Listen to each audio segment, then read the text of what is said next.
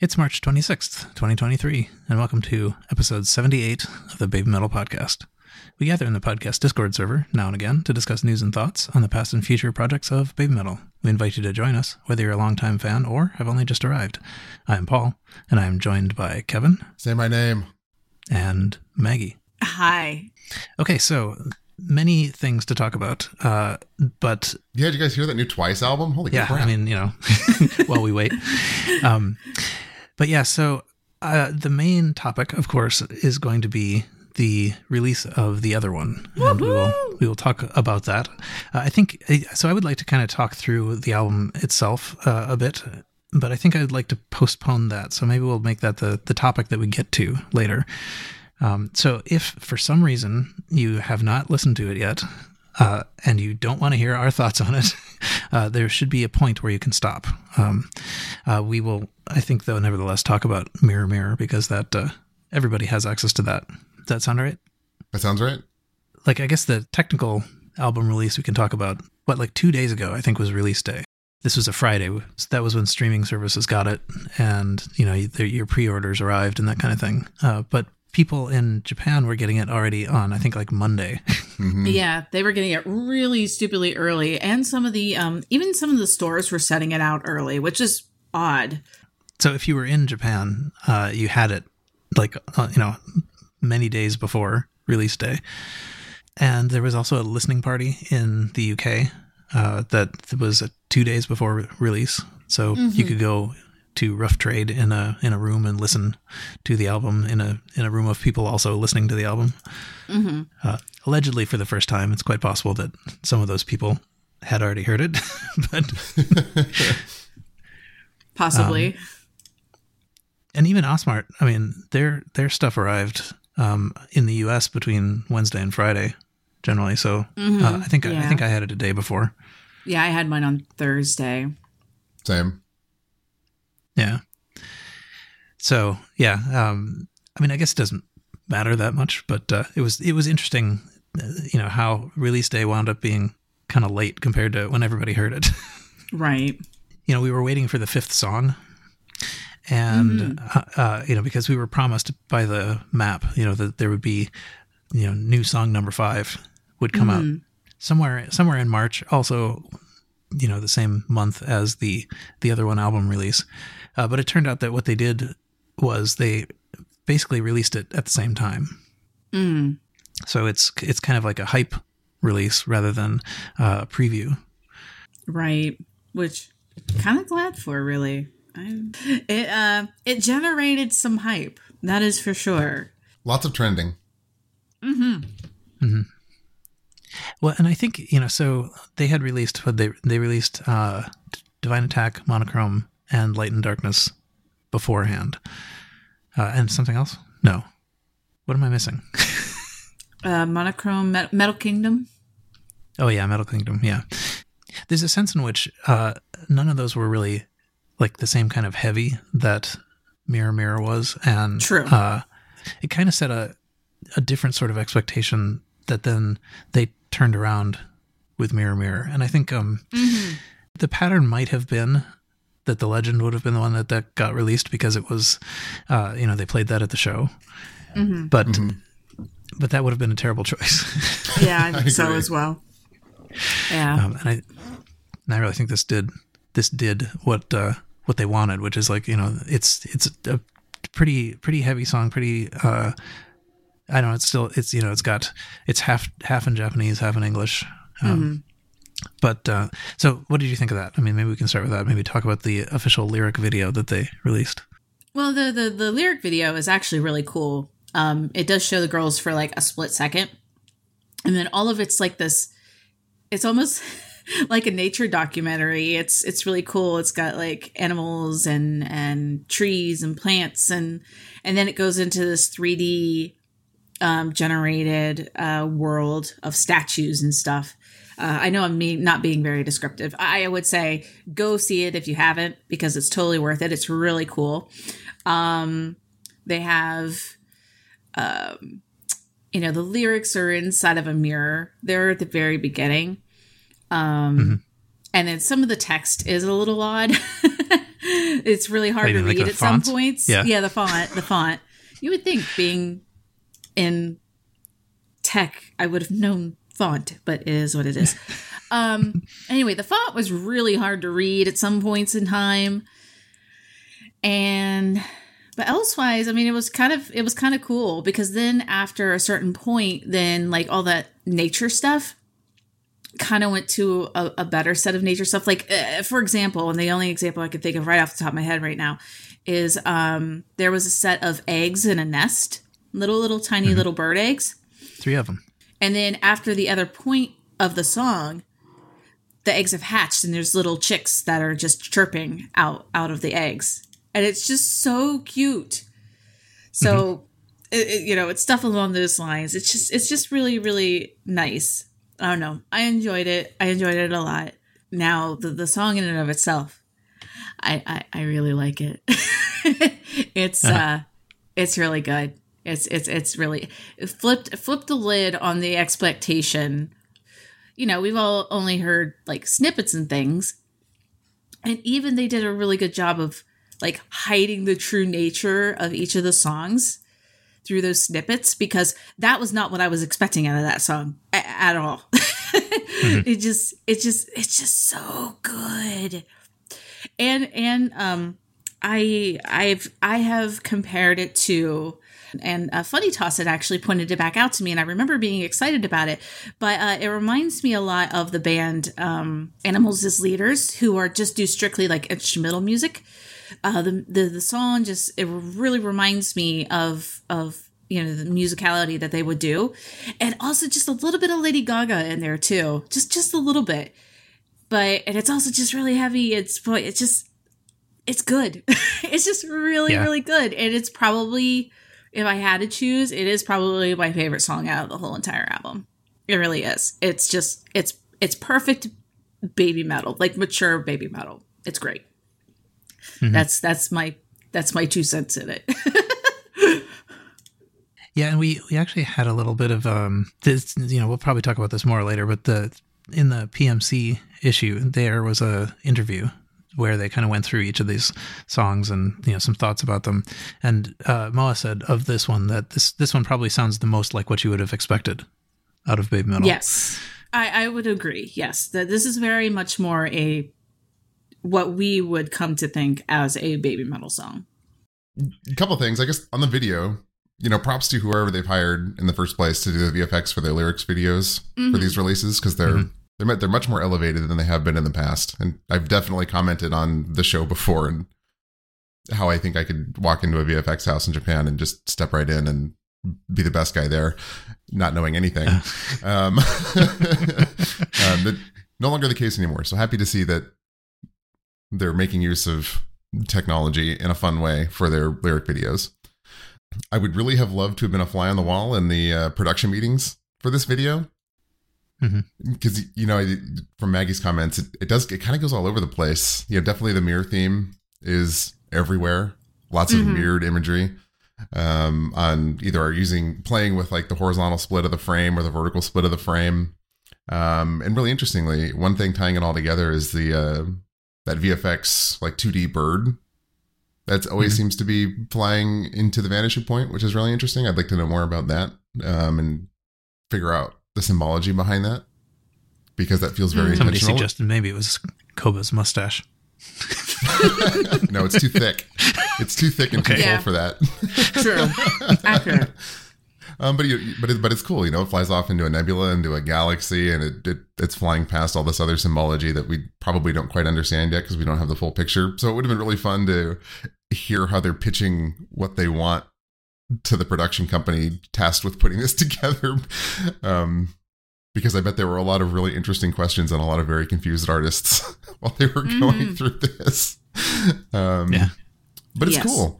As far as the song goes, is it what I expect out of baby metal? Well, what I expect out of baby metal is to not expect anything, I suppose. So I don't know how I feel about that, if that makes sense. Expect the unexpected is what I expect. Yeah, although I think there is something kind of like a recipe, that there's a lot of alternating heavy and light, and the vocals are always sort of clear. The metalness is all in the instrumental. True. Yeah, absolutely. In the lyric video, it's the basic scenes mirror the segments of the song. You know, so when we're looking at all the nature stuff, that's all in the sort of heavy stuff, and then we switch entirely into this computer generated stuff when it's lighter. You know, the video alternates the same way the song does. Mm-hmm. And then when they get to this like super heavy breakdown, it's, you know, all industry and fire and stuff. Yes. And it was funny. So with they released a couple of shorts ahead of this, you know, the little 10-second things or whatever. And they released 2 of them with like totally separate parts of the song, you know, so that it really sounded like they didn't belong together at all. So they did, I guess, preview that as well in a way. But on the font stuff, particularly, there's a couple of lines from Macbeth in there. And those are super hard to read. Yeah, double, that was toil just and not... trouble, fire burn and cauldron bubble. Yeah. But, I mean, like, you have to already know what those are before you can actually Yeah, read exactly. those. Yeah, it's a more interesting. They're actually mirrored on the screen, too. Mm-hmm. Another interesting detail that was posted in our chat by Insane is somebody found snippets of MS-DOS in a frame. That's pretty cool. Which is hilarious to me if you're not familiar with MS-DOS because you're not as old as I am. That's what Windows started as. It's like the underlying operating system for Windows going back to the 90s. Which is, I think, pretty hilarious. And it makes me wonder if that was an artistic choice or if somebody Googled like code image, took a PNG and slapped it on there because they wanted the look. Right. Yeah, I was wondering exactly that. I mean, like, you know, did Koba say, you know, what we need here is MS-DOS because we know whatever the Computer History Museum released it recently or whatever. Exactly. There's a kind of similar thing in the movie The Terminator, where like you're looking through, you know, the view from the viewpoint and there's some code scrolling by, and it turns out, you know, like people have identified what it was, and you know, it's just it's some code from the, you know, 6502 code from the Apple II published in a magazine somewhere, you know, so it was presumably somebody basically looking for something that looked code-y. Right. Who knows? One thing I want to mention is the fairy tale of Snow White, open domain. That's a pretty big theme of the lyrics. That seems clearly inspired by Mirror, Mirror on the Wall. Who's right? Right. Is that must be, surely that's open domain, right? They can get away with that? Or is it derivative enough? Either that or it's just so like common that it's unprotectable. Well, that being aside, I didn't draw that in my brain knowing the title of the song before hearing it. So that was an interesting choice. I guess absurding my expectations going into listening to it for the first time. Well, so that's one thing that you then got by not really participating in the digital gallery, because we did kind of late in the game get a snippet that had those words in it. Like, you know, you could tell that it was Mirror, Mirror on the Wall, you know? Sure. Okay. Yeah. Oh, okay. Fair enough. Actually the other thing too is that the alternation in that, you know, between the sort of heavy and light stuff is also alternation between Japanese and English in the other order. But like, so the heavy stuff is all in English and the sort of lighter stuff is all in Japanese. Right. That is something I noticed too.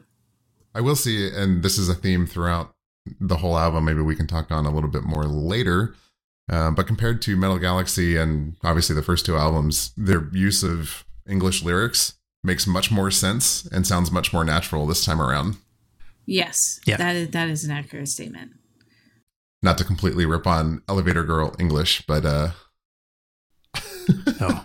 what a bad what a bad idea that was. Yeah, so go back and I think we have an episode somewhere, you know, back around then called Spin, Spin, Spin Around that will reveal our thoughts on that. But and you know, I guess people who were waiting for the album, you know, and didn't get it from Osmart and were waiting for the streams or whatever, if you weren't in Japan, you got this early. You know, you got a little a little bit of a lead on the album by seeing this. But exactly. I think this also kind of revives the image in terms of like people reacting to videos and that kind of things. That this is what they were there for. They weren't necessarily there for Light and Darkness. Mm-hmm. Right. Maybe the other sort of big thing to talk about, and I don't know if this fits in here, but another thing that just happened was that Wow Wow played the January show, Baby Metal Returns. So we actually got to see that. We and at least some reading. Did anyone else watch that among us? I've watched snippets. I've not seen the whole entire thing. No, I think I'm just going to wait for the actual release. I see. Okay. So I did watch it. We had some pieces of it in Light and Darkness and Metal Kingdom, but of course with the studio audio. And the WoW did actually show like all the stuff that we heard about. With the thrones rolling out from behind the doors and all that stuff. It was much extended.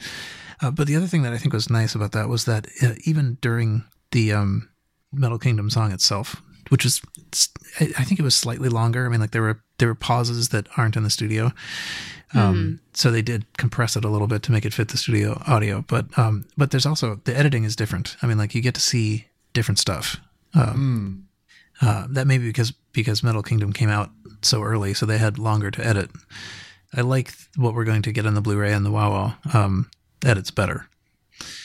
So anyway, but it's kind of nice to be able to see multiple angles. Yeah, and I'm sure people will immediately go to the classic. Well, of course, it's different. They want you to buy it. But I do think just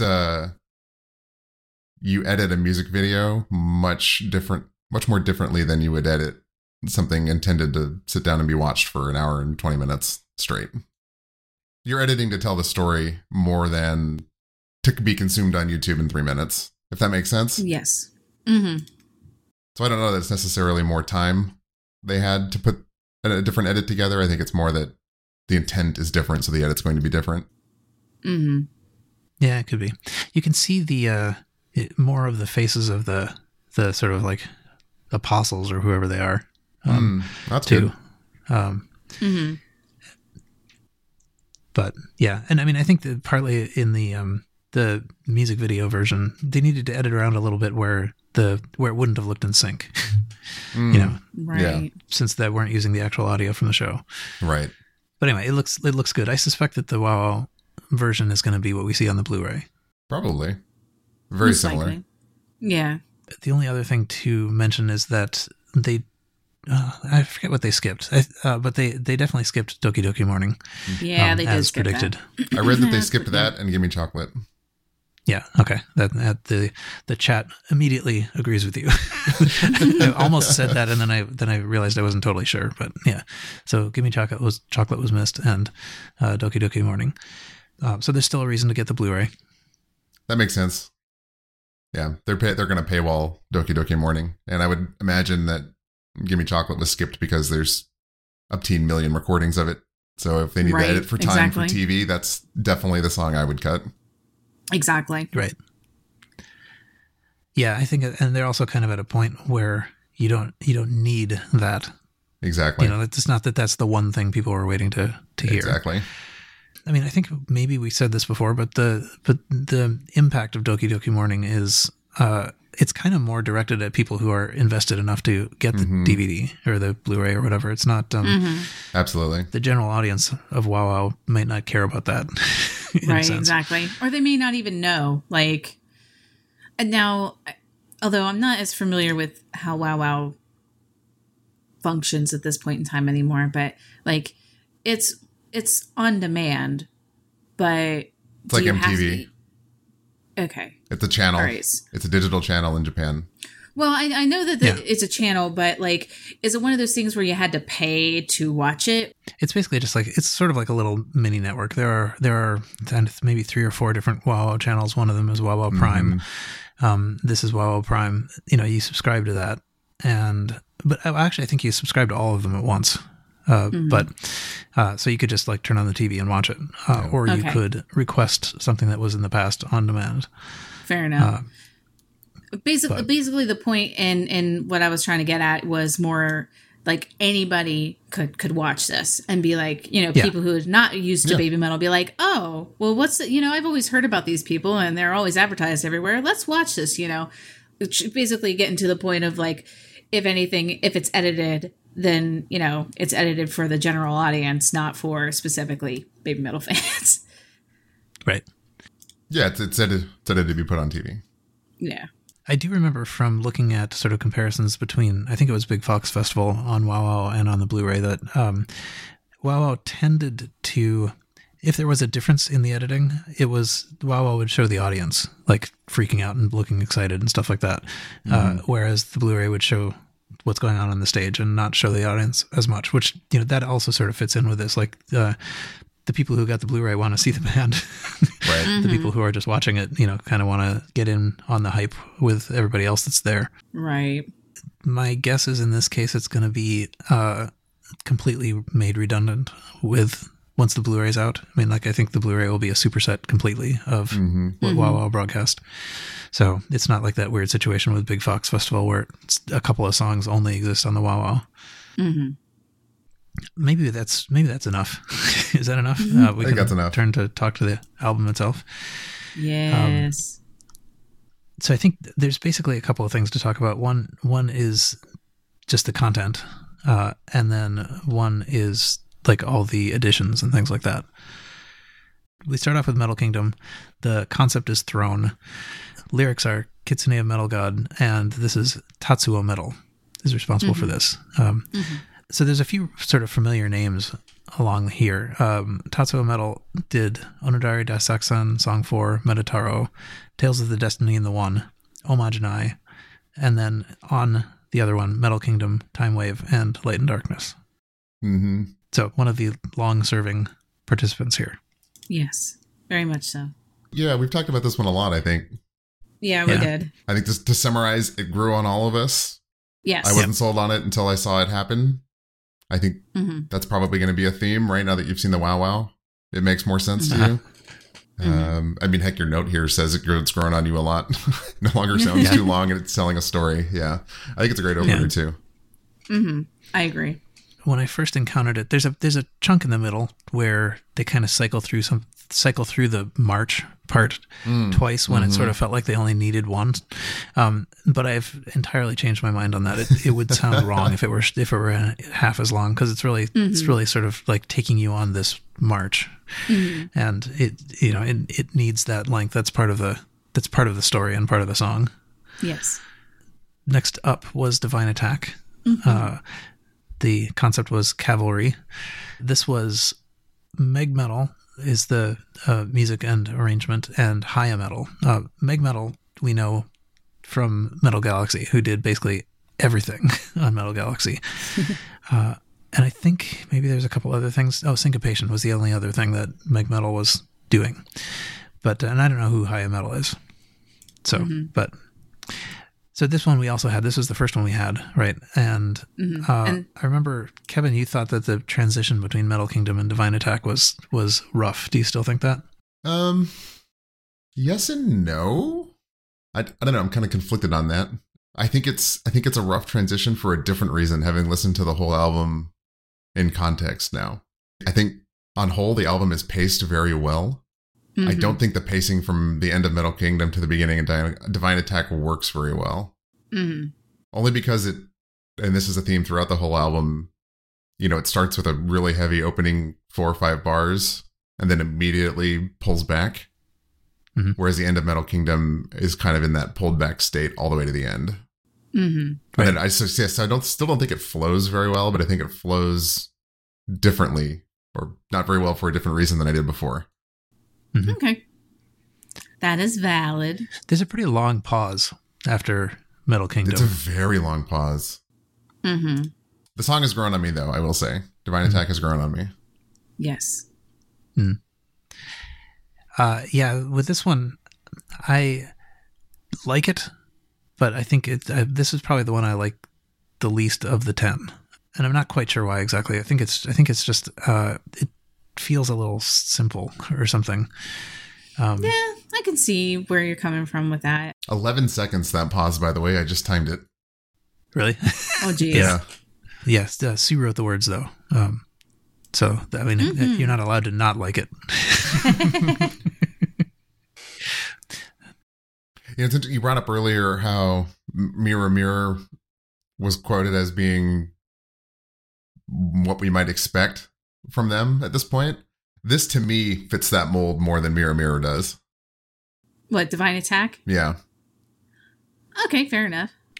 Mm. There are a couple of songs in here that really kind of don't. Yes. True. Yes, very much and this so. is not one of them. Yeah. I definitely think you could slot this into Metal Galaxy and nobody would know the difference. True. Yeah. Yeah.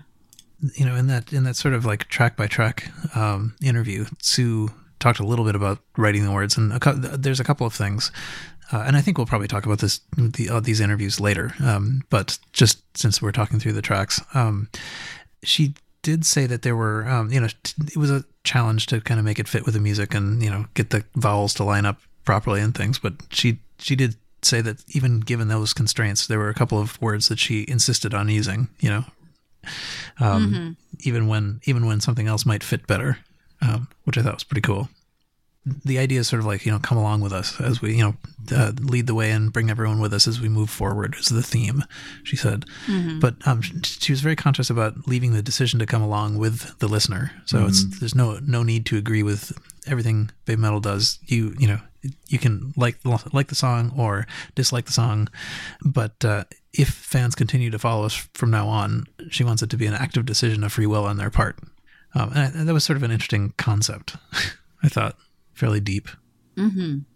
Very. The sense of maturity that we've seen even between, when 10 Baby Metal years happened and now, you can definitely tell they've grown.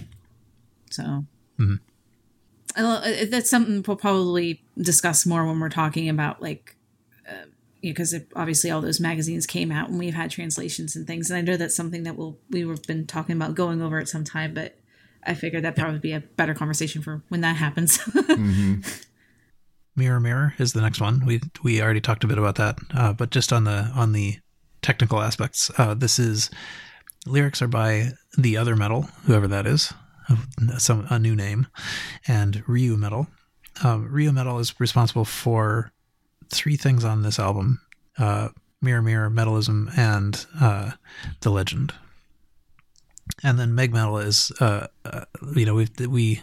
Metal's arrangement, and we already discussed, did pretty much all of Metal Galaxy. And I think that's it for the credits on this. But we kind of talked about the content of it, I suppose, during the video. Anything else?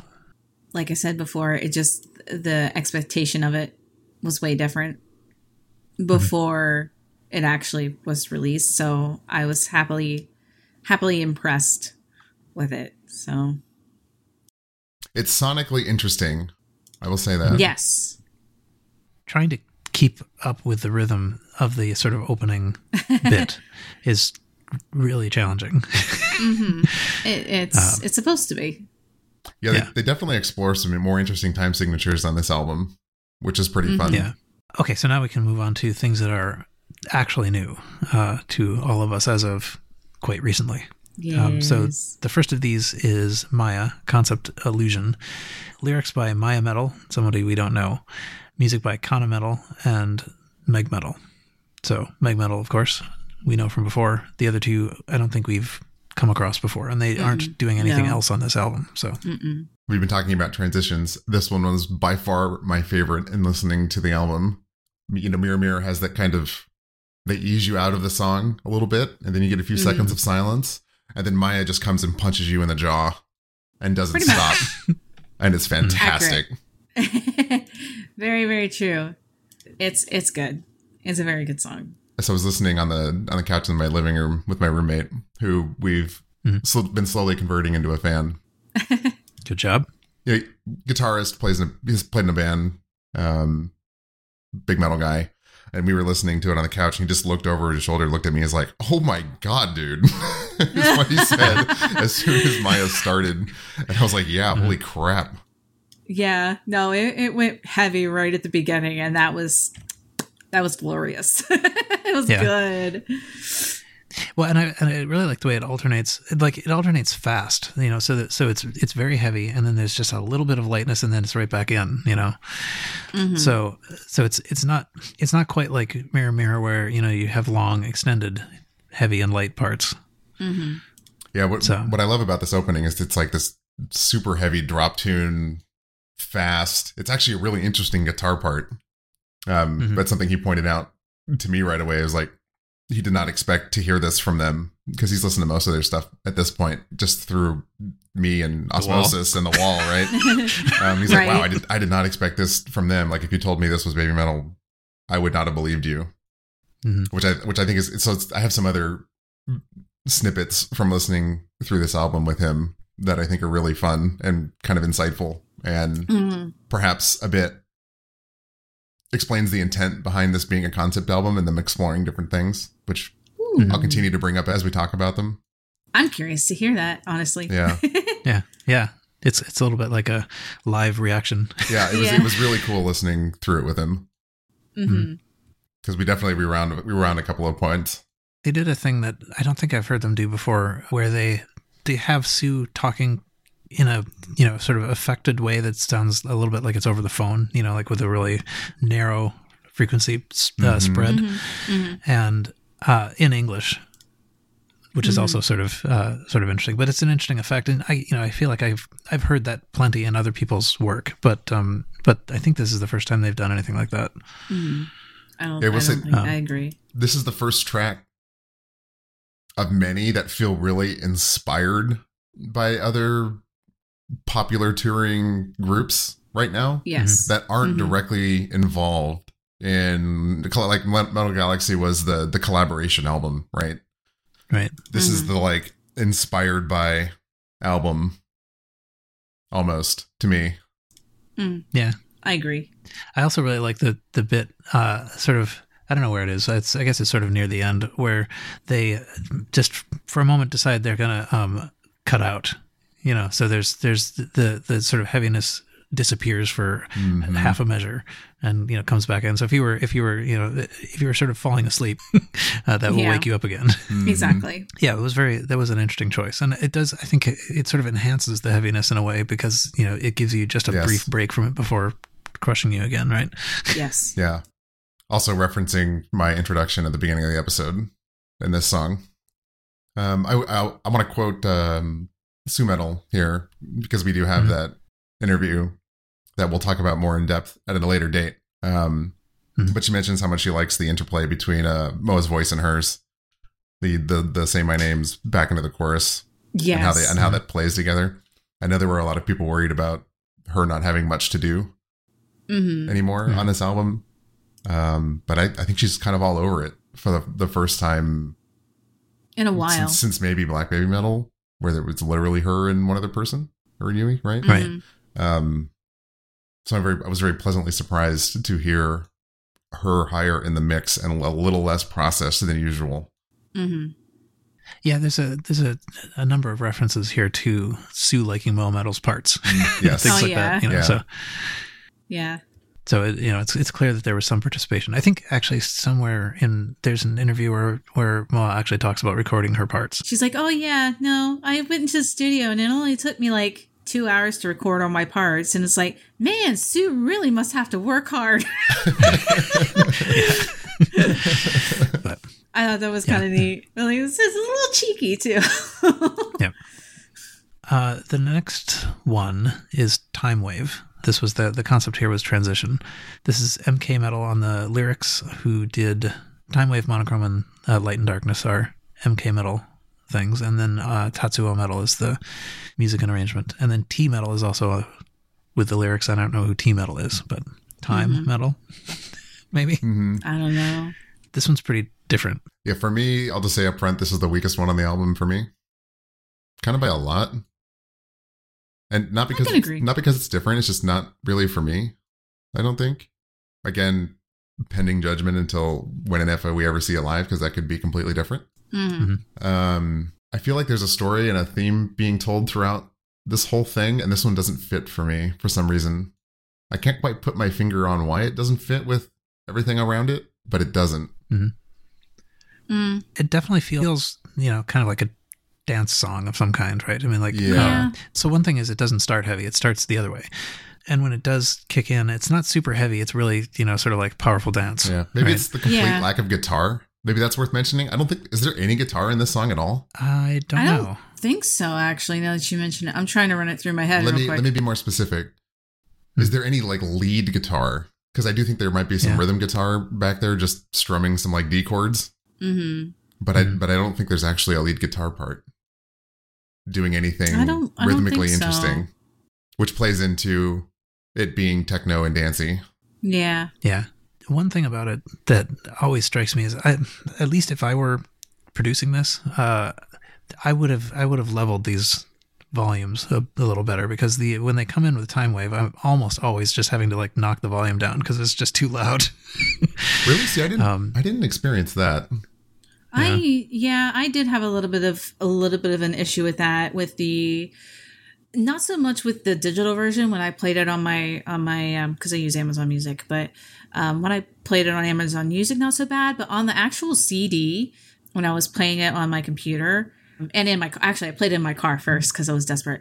Yeah, I had some audio issues throughout where I had to like turn it down a little bit and then turn it up a little bit just to kind of get the same volume. I don't know if this is the same situation you're talking about, Paul, but that was something I noticed, that I had to adjust my volumes a decent bit between songs sometimes. Interesting. It was noticeable. I didn't have to do that at all. I said it and forgot it. Yeah. Interesting. Fair enough. It might even just be my car. I don't know. I don't know. She's an old girl, but I love her. Yeah. Yeah, I think it probably is partly just because it's relatively quiet all the way up until like the lyrics come in. But the chorus does. I think the louds are probably leveled correctly. It's just there's a lot of whispering and subtext in this song, where the other songs just kind of go and don't stop. Mm-hmm. Yeah. I don't. So despite all of this, I do like it. I mean, like I still kind of put it over Divine Attack. Yeah, in I do the 10. too. Moa said of this, it is easy listening. Strong techno elements are popular now, and it's quite easy to groove to. So. Yeah, I can agree with that. The groove bit. I do want to mention that in that same interview, they do mention that the choreography and dance will be super cool. So I'm wondering if that is some foreshadowing that they might actually play a lot of these live, because they reference in these interviews a lot how they think the dance will be pretty cool and the choreography will be awesome when it's completed. Mm-hmm. Mm-hmm. So I think we're going to see some of these. We talked, I think, last time about Metal Kingdom. Not, we haven't seen the Metal Kingdom one yet. But they also mentioned this with respect to, Metalism, which we'll talk about later, that, which suggests that this is going to be live, at some point, possibly, in days from now. Yes. True. That's next week. But, so then I guess the next one is believing. This concept is inverted mirror reflection. Wait, you didn't say that right? Inverted mirror reflection. Oh, yes. I see. Yeah. Yes. That's right. We did get to hear movie trailer guy reading all of the various concepts. Yes. But that is true. Yes, so this is lyrics by Perry Metal. We don't know Perry Metal. And music and arrangement by Yuppe Metal, who has done Believing and Monochrome on this album, but is also responsible for Bay Metal Death, Magitsune, Uki Midnight, Rondo, Karate, Yava, GJ, Sisanger, Up Down Left Right, BBAB, Night Night Burn, In the Night Of, and Kagero. So Yuppe Metal has a lot of history here. Mm-hmm. And somewhere, maybe it wasn't here, but Mo was saying, that she's a big fan and believes that he must be a genuine fan of metal, characterized by ridiculous time signatures. maybe I'll say one thing about this before we do start, is that when Sue was talking about this, she said this was both written and recorded about 5 years ago. So if you listen to it carefully, you can still hear a more childish voice, and it's a collaboration between their past and present selves, which I think is pretty cool. Mm-hmm. This was a good one. I thoroughly enjoyed Believing. Although initially, until I looked at the lyrics board, I didn't realize that the digitized version of like the beginning of the song, the whole entire song is in English. Mm-hmm. But the very beginning of like the initial lyrics are all very digitized to the point of it's kind of hard to hear what they're saying. Mm-hmm. That was probably really my only complaint about the song. Elsewise, it's just really good. Mm-hmm. As far as like technicalities and all this other stuff, but it's very catchy. I find it to be very catchy. It is definitely very good. I guess I would kind of lean that more into a baby metal type song, or at least in my opinion. But it's very good. I enjoy it. This one feels a formula spot for me. It feels like it was designed to be popular at a festival in front of a generic crowd. Oh, really? Could be. To me. Yeah.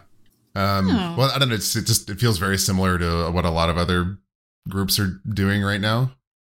Mm-hmm. That's just kind of where my thought ends on this one. Like, I like it. It's not my favorite on the album. It's cool, but it feels safe. Mm-hmm. Maybe a little bit. I wonder if the sort of the highly, I don't know, digitalized voices. I wonder if those are the old ones. The 5 years ago voices.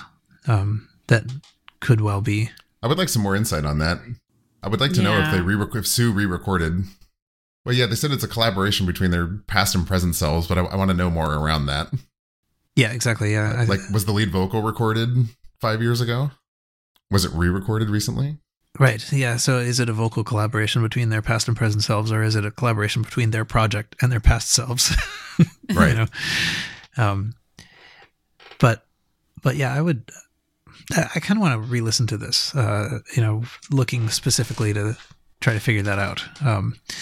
Sane in the chat thinks it's the O in the bridge. But, so yeah. With on the effects on the voices, I think the thing is, it actually gives it an effect that I don't think you'd get if you could hear what they're saying. I think I like the artistic effect they went for there. I mean, yeah, no, it does sound cool. Like in general, it sounds really neat and it fits with the song. I think it's just I couldn't understand what they were saying. And not from, I mean, I'm not really able to process Japanese like completely. I know words here and there and stuff, but I mean but this is a little different. Like I couldn't understand because of the distortion. It was just felt very distorted to the point of where I couldn't understand the lyrics. But the actual distortion in and of itself was good for the song. I don't know if that makes any sense. I think so. Yeah. Okay. Fair enough. It's a little hard to sing along with, I guess, maybe.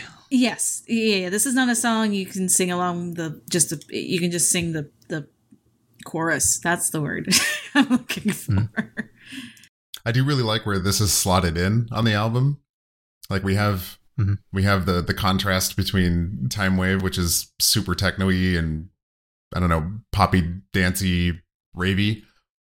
And then we have a medium transition kind of back into what we would expect. It's a very heavy instrumental track with interesting vocal parts and a very catchy chorus that's all in English. And it's crescendoing to what I think is the next song. Right. Like as soon as you feel like, okay, I know where we are now, back on the path that we're familiar with. Yeah. we go to metalism. Yes. Oh my gosh. Concept smoke. Lyrics are Metallion, who we don't know. Ryu Metal, who we know from this, The Legend, and Mirror Mirror, and then Meg Metal. So yeah, here we go. I love this song. It is cool. It is very cool. By far my favorite song on the album. It's not even close. There is no close second. Fair enough. Yeah. Dang. Yeah, the crescendo into this to where they just take a hard left turn is, first of all, I think extremely baby metal. Mhm. It completely absurds expectations in the best way. This is another moment where I was sitting on the couch with my roommate and the intro started playing. He looked at me and he was just like, oh my God, what just happened? What is going on? And then we just kind of both looked forward again and started headbanging like, okay, I see what you're doing. And they're kind of playing with that kind of dance feel again from Time Wave. Until you get to the first bridge where the guitar comes in. Oh, God. At which point my roommate looks over again and it just straight, oh my God, this is incredible.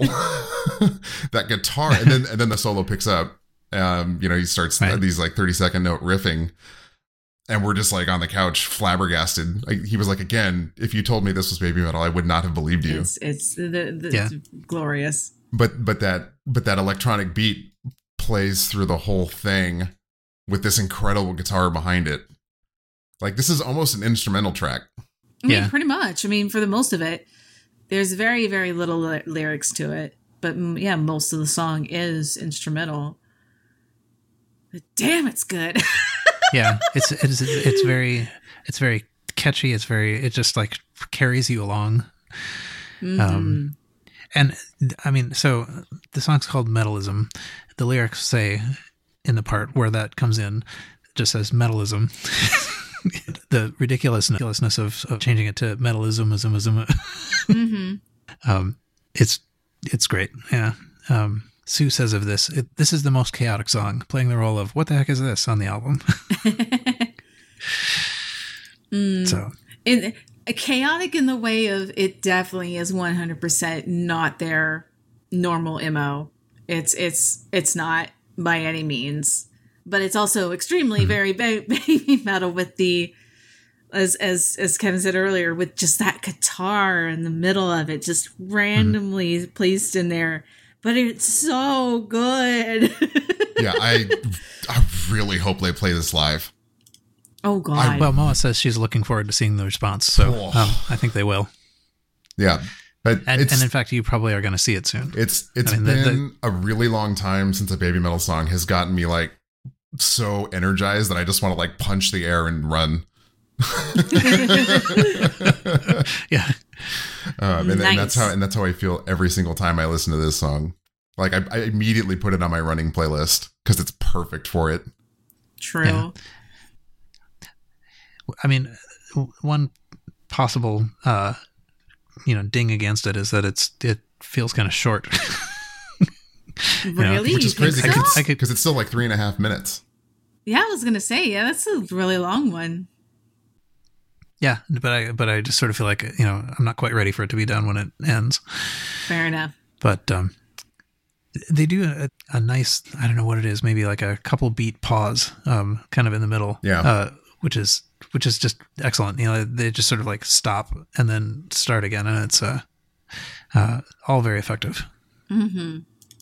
Xbox asked, could we see them extending it in the lives? Maybe. Maybe. Yeah, Actually, maybe. Sort of like get the audience to all just zoom along. Yeah. Yeah, like, oh man, this. As soon as I heard this song, I was sitting on the couch. I was just like, oh my God, fists in the air, punching things. Yeah, this song has potential live for sure. Mm-hmm. Also, I want to say this is the first time we've had a straight guitar solo like this on an album since maybe even the first album. Akatsuki, maybe? Yeah, I don't know. Actually, well, with the guitar yeah. duet. I can't think of another song where there was a guitar solo like this that was very clearly serving as like the chorus or the main feature of the song. Funny Toss does mention that No Rain, No Rainbow had a nice, but it didn't really serve. It's a little That sits as a ballad for me. ballady. And it's still very much a Sue song. That's a Sue solo, right? I mean, it is, yes. The vocals in this track aren't the reason for the track's existence. Oh, no. This feels like it was intended to be, we want you to hear this sick guitar riff, and we're going to sing around it and get you back to the guitar. And that feels... She sings really well in it. She does sing really well. She got this style. Mm-hmm. Yeah, I don't know. Super interesting. I can't wait to see this live because it just goes so fucking hard. I mean, I was gonna say she did excellent with Shanti Shanti Shanti. So I mean, her doing this is like she killed it. Yeah, and then I know somebody will call me out if I don't mention it because I mentioned it for but I mentioned it for Maya slotting onto Metal Galaxy. This song would also slot very well, I think, into Metal Galaxy. Oh yeah, just definitely. Just because it's filling a what the heck is that role and exploring almost another culture's style. Mm-hmm. Yeah. By the way, on the topic of guitar solos, Funny Toss mentioned Dada Dance, which is Tak Matsumoto's contribution was just true. that exactly. So and Brand New Day, technically, I think they had a solo. So here's what I'll say to that: I'm not going to count those towards this because those are very intentionally designed to feature those artists and what they're known for. Like, of course, if you're going to collaborate with Polyphia, you're going to give them guitar solos and just tell them to do their thing because they're like the best guitar players on the planet. Same with Tak Matsumoto, right? You're going to want to feature him. This is the first time I can think of where, quote unquote, the Kami band that isn't part of Baby Metal, they're not part of the band, is featured as a core component of the song. Okay. Like we don't know who this is, right? True. If from what we know, what we're told, Baby Metal is the members on stage, and then there's these guys in the back that just shred all day. They're not part of the group. Mm-hmm. This is being heavily featured on the song and not a collaborative event, not Polyphia, not Tak Matsumoto, right? This is, if you didn't know any better, this is Baby Metal's musicians being featured. Mm-hmm. Yeah. And like 90% of anyone who does a reaction video does not understand that at all. Exactly. But so they're all very enthusiastic about the Kami band and their participation on the album. Yeah. Yes. So interesting choice to bring the instrumental very, very forward. Yeah. For those who are familiar with the ones we consider as quote unquote the OG Kami band, and if they still participate in certain places, I know there's going to be a lot of people who'll be really, really excited if and when Omura gets to play that part. Yeah. Because he will do a fantastic job and it'll just be glorious. It'll just be so good. And he'll be fun to watch doing it. Well, true, because he always puts on a show because he's into it when he plays music. He's just great. But yeah, no, the faces and the yes. You still might not see his face, but I think that's an interesting thing to talk about because they feature a song like this with such an incredible solo. Like, are they going to start to bring them forward a little bit more? That'll be interesting to see next weekend. I mean, they did at the Forum, right? I mean, like the Western Kami had the spotlights and all of the attention and also the masks. I think that was also different. I don't know. I think that's more of an outlier than an indication of things to come, only because they made it pretty clear, I think, especially after you incorporate like the context of Legend Metal Galaxy, that they wanted to kind of do that thing for them as a thank you for supporting them for that whole tour. Mm-hmm. Right. And that was also the biggest stage any of those guys had ever played on. So I think they were just, doing a cool thing for them as well. Mm-hmm. Yeah. Mm-hmm. I mean, giving them solos as a gift. You mean, yeah. Yeah, as like a gift rather than an indication of them wanting to bring the Kami role more forward again. Mm-hmm. Yeah. It's hard to know what's going to happen at the next show that's going to, the show in a week. Mm-hmm. Right. But boy, did they get backgrounded in January. Yeah, they did. I mean, even in the Wow Wow podcast, I think from what I saw was like a whole whopping 20 seconds worth of Kami. That was it. That may well even be generous. I mean, there's another shot in Metal Kingdom where you could see more than one guitar at one time. I think we saw two Kami band members at that point. So I'm not sure what to expect out of the next one. If this is going to be a transition into something else, if it's going to be the end of doing that, but it's still going to be doing that, or if it's going to be still doing that, and we can expect that for the future. Yeah, I mean, if it's going to change, this is what they're going to do it, right? Because this is the hard reset. Mm-hmm. This is the pivot, as they've said. We're going in a not a new direction, but expect to exit the era we've been in for the last 12 years in a new and exciting way. So if they're going to do it, it'll be next weekend. Mm-hmm. Well, that's what I'm trying to figure out. Like, is this they are planning to pivot, but are we going to see what they're pivoting to, or just the closing of the time they finished? Right. I mean, like, this is supposed to be the end of the other one period. Amazingly. Yeah, my guess is that they'll do it like they did this last Makahari show. Yeah, Saturday will be maybe the end, and Sunday will be the transition. Could be. Yeah, I think that's what I've been getting from all the talks and stuff. I think they have to, right? Because it's Black Night and Clear Night. Mm-hmm. Yeah. Right? I think infer a little bit of the story just in the name. Mm-hmm. For sure. And what Black and Clear represent. And they've used that motif before. And, and they want to set it up because literally the week after these shows close, they're on the road for the rest of the year. Promoting this new direction. Yeah. Right. And they don't want to sort of like debut that new direction, opening for Sabaton exactly. somewhere. Yeah, true. Yeah, I buy it. They have seen how people react to that. Kansas City. Yeah, although, I mean, I still think nobody acted in any way that wasn't fully predictable. Yeah, fair enough. So, like, they don't have to keep their, hand on the pulse of the fan base to know this. They can kind of predict what was going to happen and react to the prediction. But, fair enough.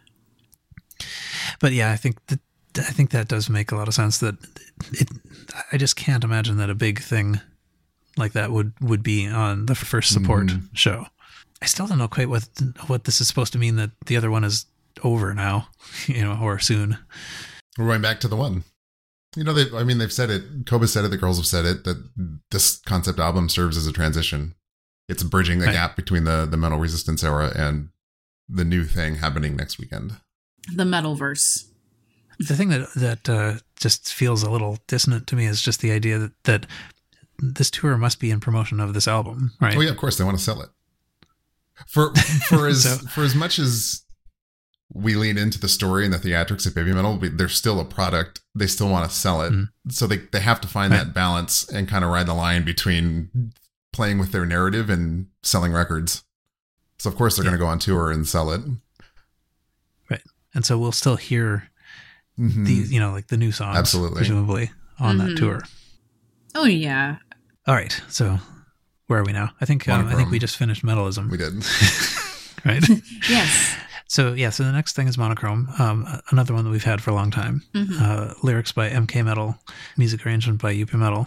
MK Metal, already discussed, Time Wave, Monochrome, Light and Darkness, UP Metal, many, many things, including Believing. Actually, there's only 2 songs on this album that are UP Metal, and it's Believing and Monochrome. Oh, okay. Which surprised me. For some reason, I think of UP Metal as being a little bit more central to the team, but not this album. It's only 20%. Yeah. So I love where this sits on the album. We've talked about, I've talked about pacing a lot. I'm going to be a broken record here. Mm-hmm. It's broken record. It's in the perfect spot on the album. We started at Time Wave, we crescendoed through Believing, and then got our faces ripped off by Metalism, and then Monochrome pulls us back and lets us take a big breath. Mm-hmm. It's in the perfect spot on the album. Mm-hmm. Mm-hmm. It's a very well constructed song. It's still kind of the top of my list for this set of 10 songs. Mm-hmm. It is a generally very good song. This pulls me in so many different directions because of the first take recording of it. Mm-hmm. Did we talk about that, or did that happen since we recorded last? Yeah, I think we may not have. So let's talk about that for a second. Okay. So there's this I don't know who's associated with Sony, maybe. The Sony first Music. take. Yeah. Well, actually, do you want to describe it? Maybe you know it better. Okay, sure. So the first take is Sony Music sponsored. YouTube channel, where their whole thing is they bring in popular artists that have big songs. They throw them in front of a white psych with a microphone, and the whole thing is they show up, they sing it in one take, and that's what you get. And they remove a lot of the processing. It's a very vocal forward. They want you to hear the artist sing and perform. They have done instrumentalists that just come on and do their thing. But they strip away like the MacBook Pro, the backing tracks and that kind of thing, and just let the artist be an artist for however long their song is. So Baby Metal came on, and which is, I think, a really huge departure for them, and made them probably feel pretty vulnerable, if I had to guess, because it's so different. Like, Sue just literally walks up to a mic, and there's no processing, there's nothing, right? She's there, she sings. There's no backing track, there's no guitar solos, it's just a acapella version of Monochrome. Mo is there too. I don't want to forget her. She sings her backing part live in the same style. I think they actually give her a couple extra lines too. I mean, like, I think it's not clear to me if she's singing the, you don't have to say it stuff on the album, but she does. She's definitely singing it on the first take version. Yeah. Well, yes. Right. Yeah. So yeah, that's what First Take is. If you haven't listened to it, you absolutely should. I think it's the better version of the song. And maybe that's just me being biased and loving hear a talented musician just come up and sing without a bunch of stuff behind them coming through. But spectacular. Really, really brings the song up to me. And it's very sweet. It's the kind of thing that if they did 10 years ago, it would have silenced any critics saying that this was just a product and they're not talented. You know what I mean? Because it really lets them show that Sue Metal can sing. Yes. She's not fake. Capable. No. Nope. Yeah, so they call this the piano version, and it's accompanied by sort of light piano, and then later on strings and things like that, which I assume that may have been recorded, since we don't see anything of any instruments being played. But but part of the premise of this whole thing is that it's kind of anxiety producing, because you get one shot at it. The first take is what they do. So it's not even just like an unplugged version or something like that. It's also showing that you can do it in one shot. Right. And that's the premise. I don't know to what extent that's just the way they market themselves, or if they really do it. I would assume that if some artist were scheduled and came in and just botched it up, they could pull it. Yeah, I'm sure there's a little bit of give and take there. The idea is you suspend disbelief and they just walk out, bang out their song, and walk away. But I'm like you said, I'm sure if they have a colossal mistake, they get a second try. Yeah.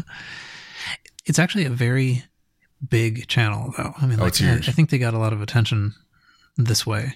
The channel has 7.5 million subscribers like that. Baby Metal is by far not the biggest artist to participate. Like, they're not even close. Not even top 10, probably. Of artists who have participated in this channel and what they do. So great opportunity for them, like you said. I think the channel does sort of focus on Japanese artists, although it's not exclusively Japanese artists, but it is. It's like I think it is like Sony Japan. Yeah, it's like 90%. Yeah. They also, another feature of this video is that they have 3 backing vocalists with their backs to you, but facing a mic, doing some of the oh-oh-ohing, which is interesting, but they don't reveal who they are. You can't see them. I think it's reasonable to think that they are actually doing it, just because, kind of the ground rules of the channel, and also you can kind of see one of them directing them, kind of keeping them in sync. So, which I wondered about that, and then I thought, well, that actually might make sense if they can't see the vocalists because their backs are turned, right? So they kind of need someone to keep them up going with what else is happening in the room. But just to plug the channel a little bit, if you're interested in the Japanese music scene, it's definitely worth a subscribe, because they get a lot of really good artists that come through there, and I've actually discovered some other groups and become fans just from following this channel. Okay. Because they get everybody. Yeah, this was my first encounter with it.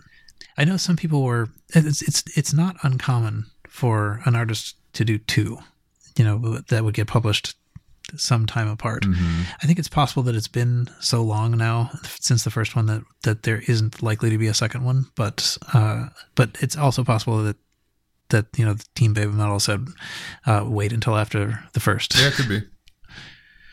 So we'll see if another one shows up. But this one was definitely an interesting experiment. It turned out great. Mm-hmm. Many people like the piano version better than the album version. Yeah, Mm-hmm. which is seems to be. Which is not to say that the album version is bad. I still enjoy the album version, but this is just so different. I think it's the difference. Like it absurds, just like we've gotten piano versions or like unfinished versions of Baby Metal songs in the past. Mm-hmm. I like, those versions are fantastic as well. I think I like those for the same reason, because we just don't get them a lot. Yeah. Mm-hmm. Very rare. And this one's very easy to go find. I don't have to dig through my archive to get an unfinished version of something else. True. Right. Yeah, I think I haven't listened to the piano version that much. I mean, I've listened to it a few times. I think it's probably still not going to wind up in my regular rotation.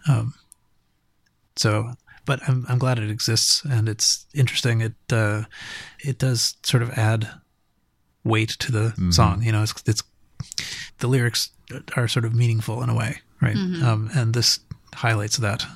So I really wish I had a master copy of, or a non-YouTube, a higher bitrate copy of the piano version. Yeah. It was kind of funny to see, there's a certain amount of choreography that Sue just seems to be unable to help doing. Mm-hmm. And Ma was there looking very focused. Yeah. So, but anyway, it was very pleasing, and it's good that we were reminded to talk about it, because I think it did happen just after we recorded last time. So Yeah, I think so. okay, we could maybe return to the album. The next thing on the album is Light and Darkness, which we had a little early in it was whatever it was, new song number 4. Right. And so this was lyrics, MK Metal and Taka Metal, music Taka Metal, arrangement Tatsuo Metal. So I don't think we've heard Taka Metal before on this album, but Taka Metal is also responsible for Distortion and Shine. So Oh, nice. in the interview, Sue said that this was pleasant to listen to and has many words that we've never used before. Moa suggests like corruption and ruin. So, but anyway, yeah. Was there stuff you wanted to say about this? Not really. Yeah, I don't think so. This one just kind of exists for me. Like, we transition out of monochrome into Light and Darkness, and I'm like, okay, my head's kind of moving again. Mm-hmm. And that's kind of just it. It just kind of feels there. It exists. This was, I think, the topic of the previous episode, right? Yeah, it was. So- We've already talked Yeah. about this one. Yeah, it was. Because I was raving about it. Yeah, and I don't think listening to it in place on the album does anything new or different for me. Yeah, definitely. For me, listening to it more, not so much just in the context of the album, but just itself more, helped a lot. I definitely like it a lot more than I did. I was definitely very suspicious of this initially. Let's see.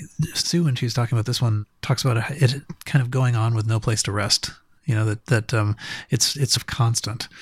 So she said, it's hard to tell where to loosen up. It takes a lot of effort to portray a desperate person who's constantly seeking something, and there's no place to relax.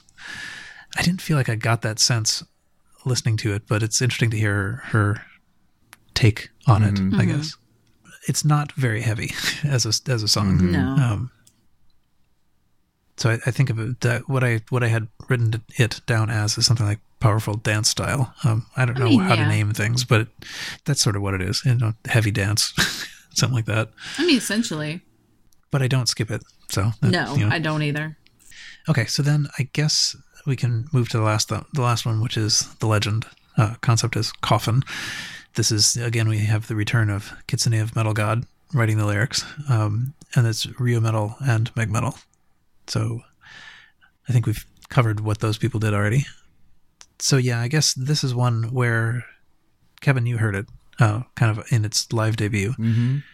And I heard a little bit of, sort of like bad audio from that ahead of time, and definitely was not feeling it very much from that. Mm-hmm. It's slow and light almost throughout. It gets briefly a little bit heavier in spurts, and it is, I think it's fair to say, it is the first and only Baby Metal song with a saxophone solo. Yes. Yes. That's good. It's good. Sitting on the couch with my roommate, we were listening to this and the song comes up. And he doesn't even look at me. He just throws his arms up and screams at my TV. Is that a saxophone? What is going on? That's awesome. Yeah. That's great. And to be fair, I had the exact same reaction. Uh-huh. Well, so I've seen, people who were there talking about it, surprising them when they got to the album version because they didn't even notice it when it was live. Yeah, Xbox asked if text was present live, and I have no idea. If it was, I didn't hear it. I think, sort of going back and listening to the recordings, it was. If you knew to listen for it, mm-hmm. you can hear it. But yeah, I think it's fairly common not to have heard it. Yeah, I'm not sure I would be able to pick it out in a giant concrete room with loudspeakers presenting me that particular sound. Yeah. Well, and it wasn't like there was a live person there spotlighted doing it. Oh God, I would die. Please make that happen. Will that into existence. Yeah. I would kill for a sax commie just to appear on a platform, Bill Clinton this out, and then disappear. Right.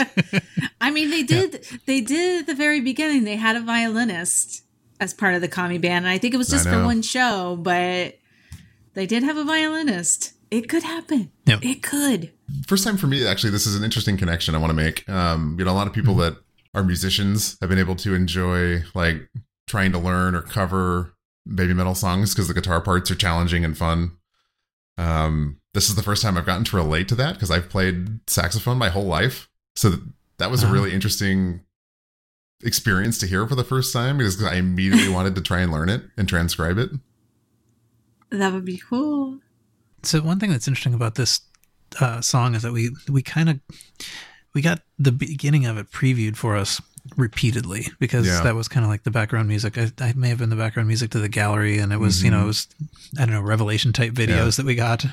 Mm-hmm. So at first, my first impression of it was kind of like I didn't feel like it cohered together as a song to me. It was just kind of like the show's ending, calm down, But now, having heard it a couple times in the actual album context, I don't know what I was thinking.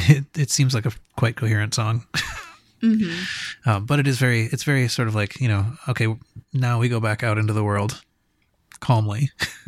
True. Yeah, I had the exact same reaction when I heard the intro. I was like, the show's over. Time to leave. Yeah, it felt like the lights coming up at the end of a concert a little bit. Yeah. Oh yeah, actually, that's what it sounds like. Is the music under the credits as they roll? Yeah, exactly. Yeah. Very similar to the one. It feels like the one part 2, or it could be just a third chorus to the one, or an extended cut of the one a little bit. Yeah, I know people have. It's functionally that it sort of closes the concert, but I think the one is just much more energy full. I mean, like it's the one is sort of it's definitely punchier. This one really is like let's go be calm. But yeah, I mean, like I guess it is. There's a risk that it's going to be a concert closer for a while. Oh yeah, absolutely. Most likely. But to be fair, I don't mind it too much. It's I think it does well on its own. Like I know that there was talk, I think, on the last recording that you don't really want this song to be just randomly popping up in the middle of your playlist. I think it could. I don't know. I feel like it can hold itself up on its own. I can't really explain why, but I do have that feeling that it can. So I don't know. I definitely do more than I did. Like Okay. Before that was kind of what I was thinking, is that this really has its designated spot, and it sort of does, but yeah, it's a more coherent song than I gave it credit for. Mm-hmm. There is something that was brought up in the chat just now, and so this relates a little bit to the Wow Wow airing of the concert.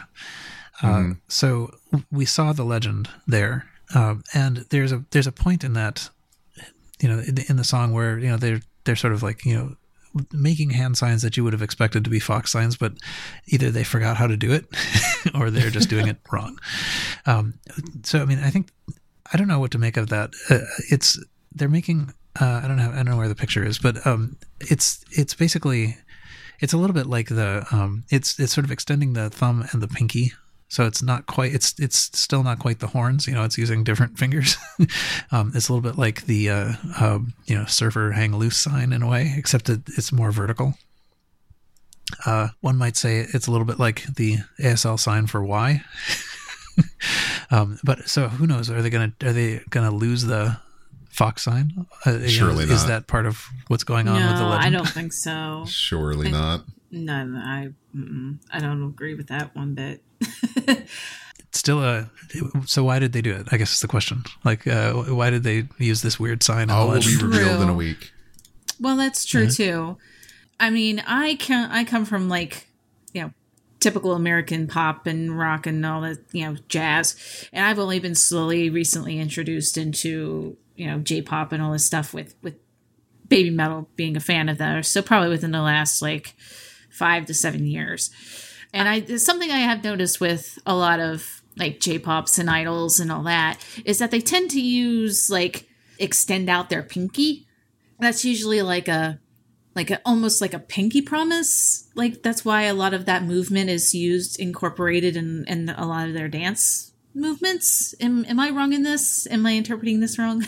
I've definitely seen a lot of pinkies in idol choreography. Yeah. I've personally never attributed it to a pinky promise. Maybe? Okay. I'm not sure. Fair enough. So they're heading toward being idol? Is that what we're talking about? No. They're starting to act more like idols do? No, that's not where I was going with this. But it was just okay. Odd. It was odd for me to see this because I don't know. I guess that's because what I correlate to is that's the whole pinky promise thing. I don't know, but then it doesn't really fit into the theme of the song either. So I don't know. It was Does just I don't think so. It just was. It was just really odd for me to see that. I mean, it's odd for everybody, obviously, if we're talking about it. But that's just what I correlate that whole entire extension of the pinky out to, and so I don't know what to think about it. To be fair, I'm just trying to think out loud. Yeah, and it just doesn't seem to be working because I don't know why they would do that. It's so unlike them, which is the whole entire point of this conversation. Right. I guess if it's related to other groups using a similar kind of sign, then the only thing I could think of is that they weren't instructed, and so the stuff that they've been consuming in their own lives has affected what they do. I find that very unlikely. Yeah, I find that unlikely too, because I don't know. From what I've been hearing of or reading, and their interviews and stuff like that, they've been kind of doing a little bit more rock. Right. But so what that means is that if it's not sort of unscripted accident, then it is scripted on purpose, right? True. And they're doing this. They've purposely decided to pick a new sign for the song or for the future or for something, right? Mm-hmm. I don't see the fox sign going away. I mean, I don't either. I mean, that's just ingrained at this point. It probably means something, but I don't think it means replacement. Mm-hmm. Well, maybe, it could be that the alternate universe that corresponds to the legend is, one where that was the sign. It could be something as sort of simple as that. But okay, I think we made it. Yes. We've now talked about all 10 songs. I don't know if we want to talk at all about sort of like the thing overall as a coherent entity or not. For those who have played the Baby Metal podcast game and have been following along with us since at least the beginning of the year / December or whenever the first release was done, have probably noticed that there was some times where I talked smack about some of the songs. And now I will say 100% that I take all of that back. I feel kind of bad about it because listening without any judgment, or at least, attempting to make no judgments whatsoever until the very end, listening to the album from beginning to end, it all, like Kevin has been kind of saying through this whole entire recording here, it just all fits. It all fits together. The pacing is great. They left what I think are the best songs for the album. The way that they have, advertised it did not spoil it, I don't think. Yeah. And that left some excitement to be had when listening to it. And I have kind of like a newfound respect for, a couple of the songs that I said that, I wasn't as impressed with. One of them was Metal Kingdom.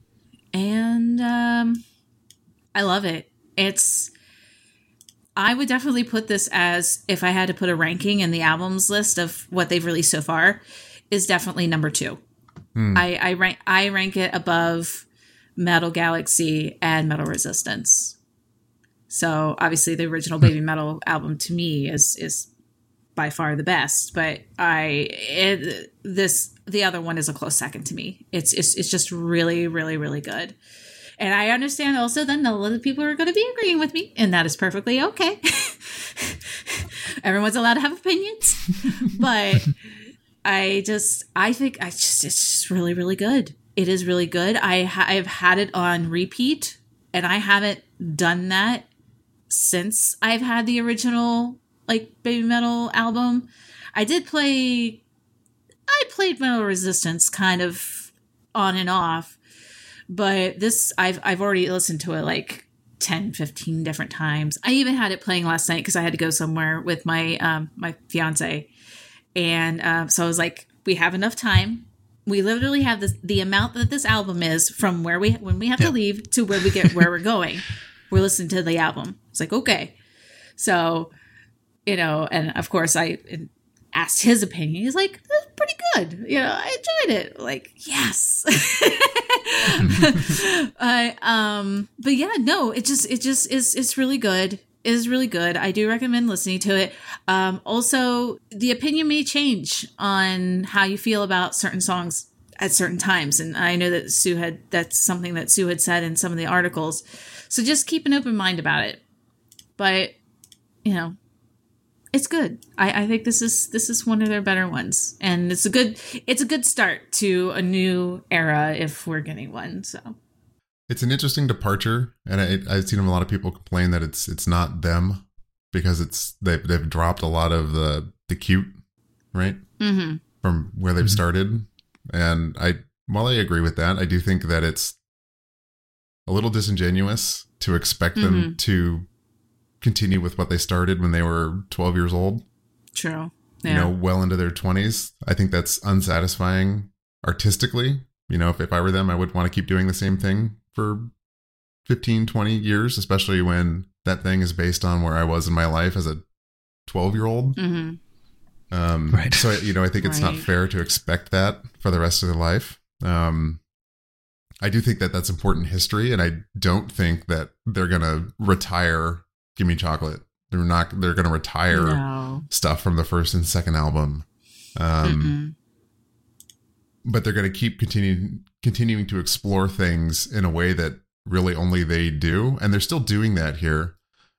Some other people I've seen describe this album as kind of generic and safe and inspired, or maybe even a direct copy of some other metal groups and what other groups are doing that's popular right now. To which I would say, I can hear that. I agree with some of that. Mm-hmm. But that's I also do something too. they haven't done before.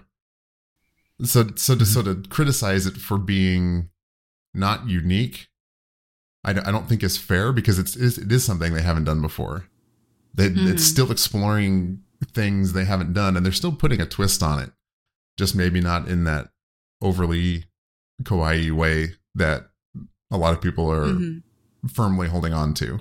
Mm-hmm. And then, and there have been like interviews and stuff in the past, even more Metal Galaxy era, where they've said, you know, we're growing up, you know, we're here for, you know, people have, you know, we've been called the kawaii metal, you know, what do we do as adults? I don't know. I really don't know how to explain it, but there is a way to be, in a sense, be cute, but still be an adult. And I feel like they are actually still doing that. Like, it's still very, you know, very them, very cutesy, but in a very adult way. Yeah. So I still don't think that's the point.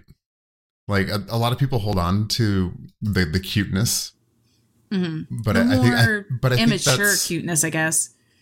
So here's my thing on that.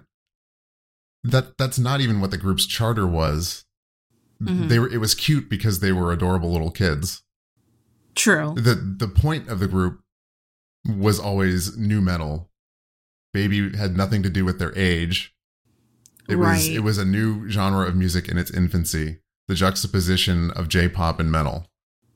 True. It just so happened that they were, you know, cute kids Adorable. doing it. Yes. Right? So, Yes. so to hold on to that and still hold them to that while they're, you know, almost in their mid-20s, you know, I don't think it's fair. And I think it's something that, you know, we as the fans have kind of put on Forgotten, them maybe. ourselves. That's something we're imposing, but was never really the true vision of the group, as they've said many, many times.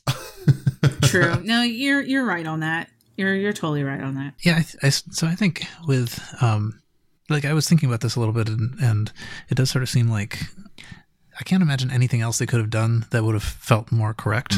You know, like this. So they really did have this issue where they're not little kids anymore. Yeah. You know, and so there is sort of that question. But I think there really was an element of the being a little kid in the beginning of this, which Absolutely. is because I really do think that it's, even though it is kind of, you know, trying to make a new genre of metal or whatever, I think the hook on that was essentially seeing the sort of landscape of metal, but not quite grasping it, and not being through the lens held of a back by child. yeah, exactly. So they see the big staging, but what they care about is that they have to get up in the morning, Right. and you know, and they see all these anti-drug posters around or whatever. Not get fat. Yeah. So I mean, so it's taking a sort of like innocent, naive viewpoint on things, and sort of like, you know, just giving it your all anyway. And that I think they can still do at kind of whatever age, you know, sort of like absorb and reprocess in a way. Which is, I would say, they're still true to that. They're still doing that. They're doing it in an adult way. They're still putting their spin and their interpretation on what. And that's what Metal Galaxy was. They were taking and interpreting the metal world around them in a way only they could. But another thing that they are is kind of uniformly positive in a sea of influences that aren't often. Well, that's true too. Yeah. Absolutely. So I mean, you know, they do have this energetic music, but set to sort of like, you know, persevere kind of feelings and words and stuff.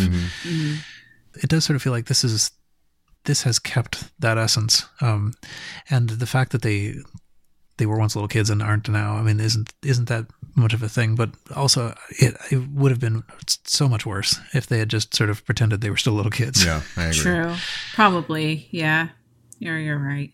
Just go back just a second to what it was about being the kids and the semi-naively, but definitely positively taking in, you know, what's around them. I sort of think that is it's a kind of innocence, maybe, I suppose, that counts as the cute in a sense, and that I think they can continue with. And did, I think, even if there's some you know, I don't know, self-reflection, serious stuff in the other one, they still they still fuse it in with, metalism and stuff. Yeah. So maybe that's what I was trying to get at with the whole, adult cute themes, that sense of innocence, maybe. It's not entirely ignorance, right? No. But it's sort of like refusing to be affected badly, Right. sort of. True. Yeah. So with that all being said, I really enjoy this album. I think they've successfully told a musical story from track 1 to track 10 for the first time in their discography. Yes. It doesn't just feel like a collection of songs that happen to all fit a theme. It feels like they're really telling a story, which shows a pretty big step forward, I think, as an artist and as a group. And I'm really quite pleased with that. I hesitate to rank anything. Basically, I'm sure that this is the one that I'm going to be listening to the most in the nearest future, just because it is newest. But it definitely doesn't automatically fall below any of the other ones. I think if I very locally had to rank them, this one would be on top at the moment. But I mean, that's only just because it's new, I suspect. Fair enough. And there's also the possibility of, like, if I hear, I feel like I don't really have a position for different songs either, but I know that I have a feeling that some of them will probably edge out above others once I hear them live. So I feel like the live version will be just a little different enough to be like, okay, this is it. Oh, actually, that reminds me that, another thing that we got out of the Wow Wow broadcast was the monochrome with her humming in the middle. Oh, yes. I did see, there was a clip of that. I did see a clip of that, and that was just so sweet. It was so nice. Yeah. And it was different. She not done that before. It was just very nice. She just seems so into it, and it's just yeah. This is very, yes. It's just very yes. Ultimately, yes, it was yes. Yes, it was yes. I think it was, I forget now, I forget which one it was that I thought this of. It might have been Light and Darkness that I felt was, when they played it live, on the Wow Wow thing, it felt a little bit simplified from what I remember hearing on the studio, and I don't know what that means exactly either. But particularly the drums is what I was thinking of, that it was sort of, I don't know, less hard than the studio had, but like less difficult is what I meant. So I wonder if that was a rest time for Hideki, or that was him playing the drums, right? Do you want to talk at all about the additions? I mean, maybe that won't take very long, because we talked about them in advance. Yeah, we did. When they could be ordered. I think we've covered that. Yeah. So we saw the puzzle. Yeah, that was probably the only like major thing was the addition with the puzzle, which I did get. It was already put together. Yeah. I was so disappointed. But I mean, it's cool looking. It is really neat. It has its like own little like frame you can like re-put it back into. But yeah, it did come already put together, so you have to punch it out and stuff. And it came with a it didn't come with a hard sleeve. It came with like a slip sleeve that's vinyl sized, and then the actual CD came on a holder that was vinyl size with the 10 different slips of pictures from the 10 worlds or whatever. And then it had a lyrics book that was separate, which was really nice. It was also vinyl sized. This is all paperback, but even the vinyl, it's actually a slipcover. It's not your typical vinyl, like it's like a slight thickness to it. This is just essentially paper. Other than that, I think the pictures that did come with the clear box are some of the ones that are included with the black box. So that was kind of a bummer. I think they were smaller and sort of the cardstock is better or something. But each there's also additional cardstock that have individually the songs and the lyrics on them, which was neat, I thought. Which would make it really cool, like wall hanging if you like put them in frames and stuff and put them on the wall. I think that'd be kind of cool as a collage. That's the word I was looking for. I think that'd be kind of neat. Although those were the two sets that I had. Otherwise, I think there was an edition where it was like, I think it was first press edition, I'm pretty sure, had all clear sleeves. And like even the cover was clear through. And it was just like the outline of the one logo was on the front slip. And so you could see through the entire case. Was kind of cool. I don't know which edition that was, though. And then the black edition, you could barely read, kind of like the Metallica one, which is really cool. Mm-hmm. And there was the Amuse bonuses, which was the little 8x12 cardboard picture, which is them on the throne, which is really cool.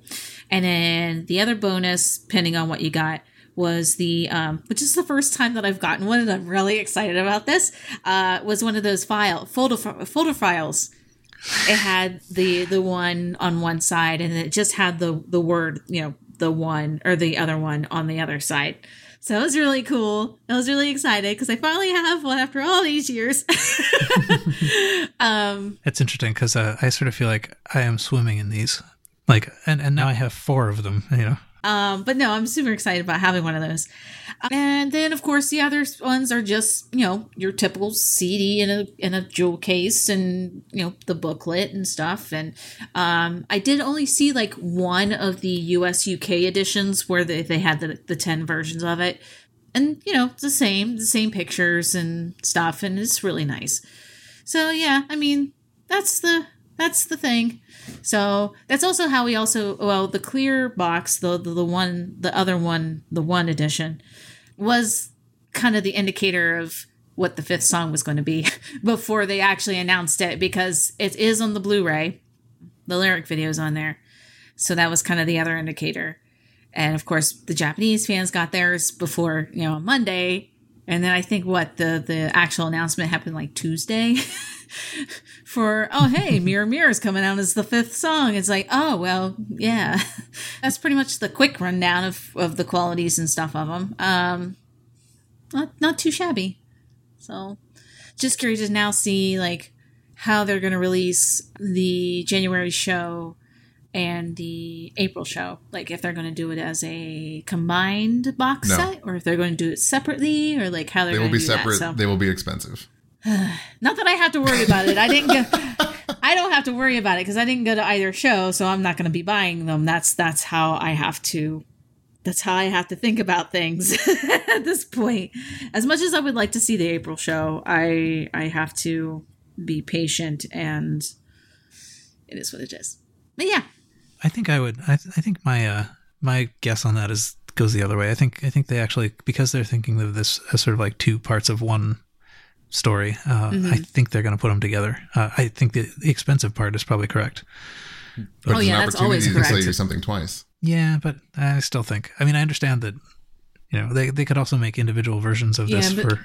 But see what they did with the 5 Fox Festival, though. They put Big Fox Festival in with the other 5 shows from the summer, which was also a bummer in my case. But I thankfully, by the nice contribution of a fellow fan, I have finally acquired that after all these years. But yeah, they did. I mean, they did it with that. So I don't know. That was actually also the lamest of the one versions that I've ever seen. I agree. The actual the one thing though was with the 5 masks, but all the discs that were with them were regular DVD. Yet the collection was all Blu-ray, and I know people were ticked about that. Yeah.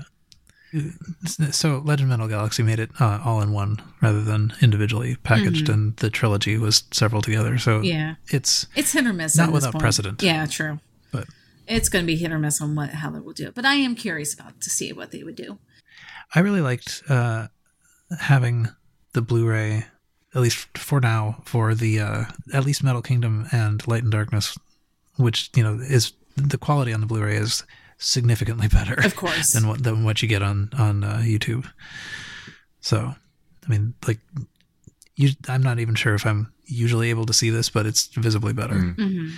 It's may well not matter once we actually get the concert Blu-rays, but And yeah, so on this clear one that had the lyric sheets in it, so that sort of each individual song was on a translucent lyric sheet. So like you can kind of see through them, but they're all individual little squares. So you can sort of spread them out and see what they are. They have, what it's basically like every page of a booklet, but not bound and printed on translucent plastic. So it's really kind of a neat effect. The black one, I don't think I opened the black one, did I?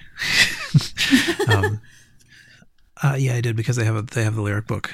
So they have a fairly nice lyric book that contains basically just one page per song and the lyrics on there and the credits. So it's fairly well credited. What else? Oh, the shirts arrived too. Mm-hmm. So the information on the One itself. Now I have a box that says the One. The people who thought it was a box. Did you get the gold version? Yep.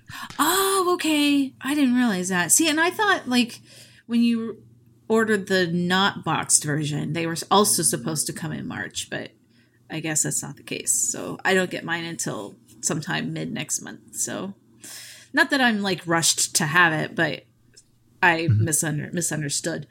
So I was like waiting around like, I need to pay my shipping to Tenso. I'm kind of glad I didn't have to wait. I have time now at this point. But anyway, so the special box was indeed the box the shirt came in, as people were suggesting. It's not some extra box of some kind. It just says Baby Metal the One. The symbol is, just half of the other one. It's just a big O instead of two big O's. And it says, "Welcome to the Metalverse" on the side. So the Metalverse is not going away. The Metalverse is part of the One in the future. And it, who knows, maybe it is the name of the fourth album. Metalverse? That would be cool. That actually would be cool. I would be down for that. Yeah, the shirt on the back also says that. Welcome to the Metalverse. Oh, I know, but what you suggested about it being another album, it would go along with the theme of metal. Well, I guess it wasn't initially a theme. Well, Baby Metal, and then Metal Resistance, and then Metal Galaxy. So it would be Metalverse. Yeah. It sort of adds even more credibility to the idea that we have a third and a half album, here off on the side that's not part of the metal canon. I think we had photos of the clear vinyl. The clear vinyl also showed up. It's not much remarkable about that except it's clear vinyl. There's a record store day thing, which I think we talked about last time, where there's sort of like independent record stores get a sort of special version. From what I understand, though, I don't know why they acknowledge that as being a record store thing, but I'm supposed to be getting mine like next week. Right, and I have mine already. Oh yeah, you have yours already. So yeah, I don't know why they said it was record store day, because it's like that's like April or June or something like that. It's farther in the distance, so I don't know. It's so what it is. I have not fully understood this, but I think my guess is that it is basically independent record store exclusive. It is. So you still have to buy it from an independent record store, but it's not, and it's moreover, it's listed on the recordstoreday.com, site. I mean, like it's part of that push, but I think it isn't one of the things that is only available on Record Store Day. It's not, no. They, I had someone check the list for me and they were like, yeah, this isn't on there. And then someone turned around and was like, oh yeah, no, this is supposed to be coming next week. Our shipment got delayed. So yeah. So, I mean, like, I thought I was getting it super early. I maybe got it a little early, but, basically it seems like if you can find someone that you can order it from online, I think you can't get it from like Amazon or whatever. It has to be some independent store, but some will take orders and ship. I don't have myself presently any of the like individual 10 US UK store ones, so I can't report on those, but I expect they'll be next time. I'll be able to. Did either of you get those? No. Which one? Each individual track had a specific cover version on the US UK store. No. I didn't. I don't didn't order get from any that of place. those. Yeah, that's the only place it was available, though. Don't want to wait 8 months for something that comes out next week. Let's see. What else? Anything else? I don't know. That may be approximately it for the Lots of ways to buy it. for the stuff that came with these things. Lots of Yeah. ways to buy the thing. Lots of ways to buy the thing. An entire periodic table of vinyl editions. I don't That's think I true. added that to the show notes. Did I? No, I added that. But yeah.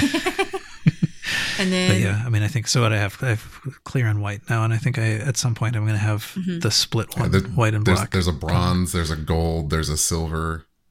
there's the half and half. Yeah, there's 100 different ways to buy this thing on vinyl. Yeah, there's a red one somewhere. The Metal Galaxy glow in the dark one was pretty cool. Yeah. I don't know if that may have been forum exclusive. It was. was, and I'm so disappointed because I got it for a friend of mine, but then I didn't get one for myself, and I regret it entirely. Okay. Well, maybe, just maybe, we have said all we need to say on this particular Sunday. I think so. Which was a lot, actually. Yeah. I mean, I guess we haven't really addressed what we expect for Fox Day, but my expectations haven't changed. It's not worth it. It's not really worth it at this point, other than they did announce the merch for the show, which looks sick. I don't usually use that very openly, but they just look sick. It's also very reminiscent of like old Baby Metal merch, in my opinion. The black and the reds is just so cool looking, and of course it's done by a lot of the artists that we're very familiar with doing their merch. So they the shirts, you mean? Yeah, the shirts for sure. But the really cool thing that they do have available is they have a coffin tin of chocolates. I mean, it's expensive. It's like 2,800 yen, but it's still they finally have gotten around to it and have a canister of chocolate that they're selling as a merch. It's great. and I think the chocolate says the other one on it. Yes, it does. So yeah, they'll be selling that there. So if you haven't seen it, I know that around Twitter there are extremely high definition versions, individual ones, because they're doing merch a little differently this time, because the venue where they're at doesn't have as much room like on the outside of the building as like, Makahari and stuff. So they have to do it ticketed, which is a little different. So for people to actually see ahead of time what they're getting, what they would like to have, they actually posted high-res versions of each of the individual items, which is something a little different. So if you are used to Twitter or whatever, they are running around there. If you want to take a close look at the fronts and the backs of all the merchandise and the t-shirts, I do recommend it because, like I said, they are sick. And Fox Day, literally in the next 1, 2, 3, 4, 5, 6 days. So... Yeah. Hype, y'all. It is soon. Announcements and new things and announcements. Hell yeah. Yeah, I think we're not going to be able to have time to get a sort of immediate on the spot report. But Kevin, you're going, right? Yes. So as soon as you're back, we're going to get just off the spot reports. Mm-hmm. Indeed. We can sort of wrap it up here, and I guess that's it for this episode. You can join us on the Baby Metal Podcast Discord to continue the conversation. Rating the podcast on whatever platform you listen on will help people find it, so please do that. We'll be back here very soon, and we hope you'll join us then. And until then, see you. See you.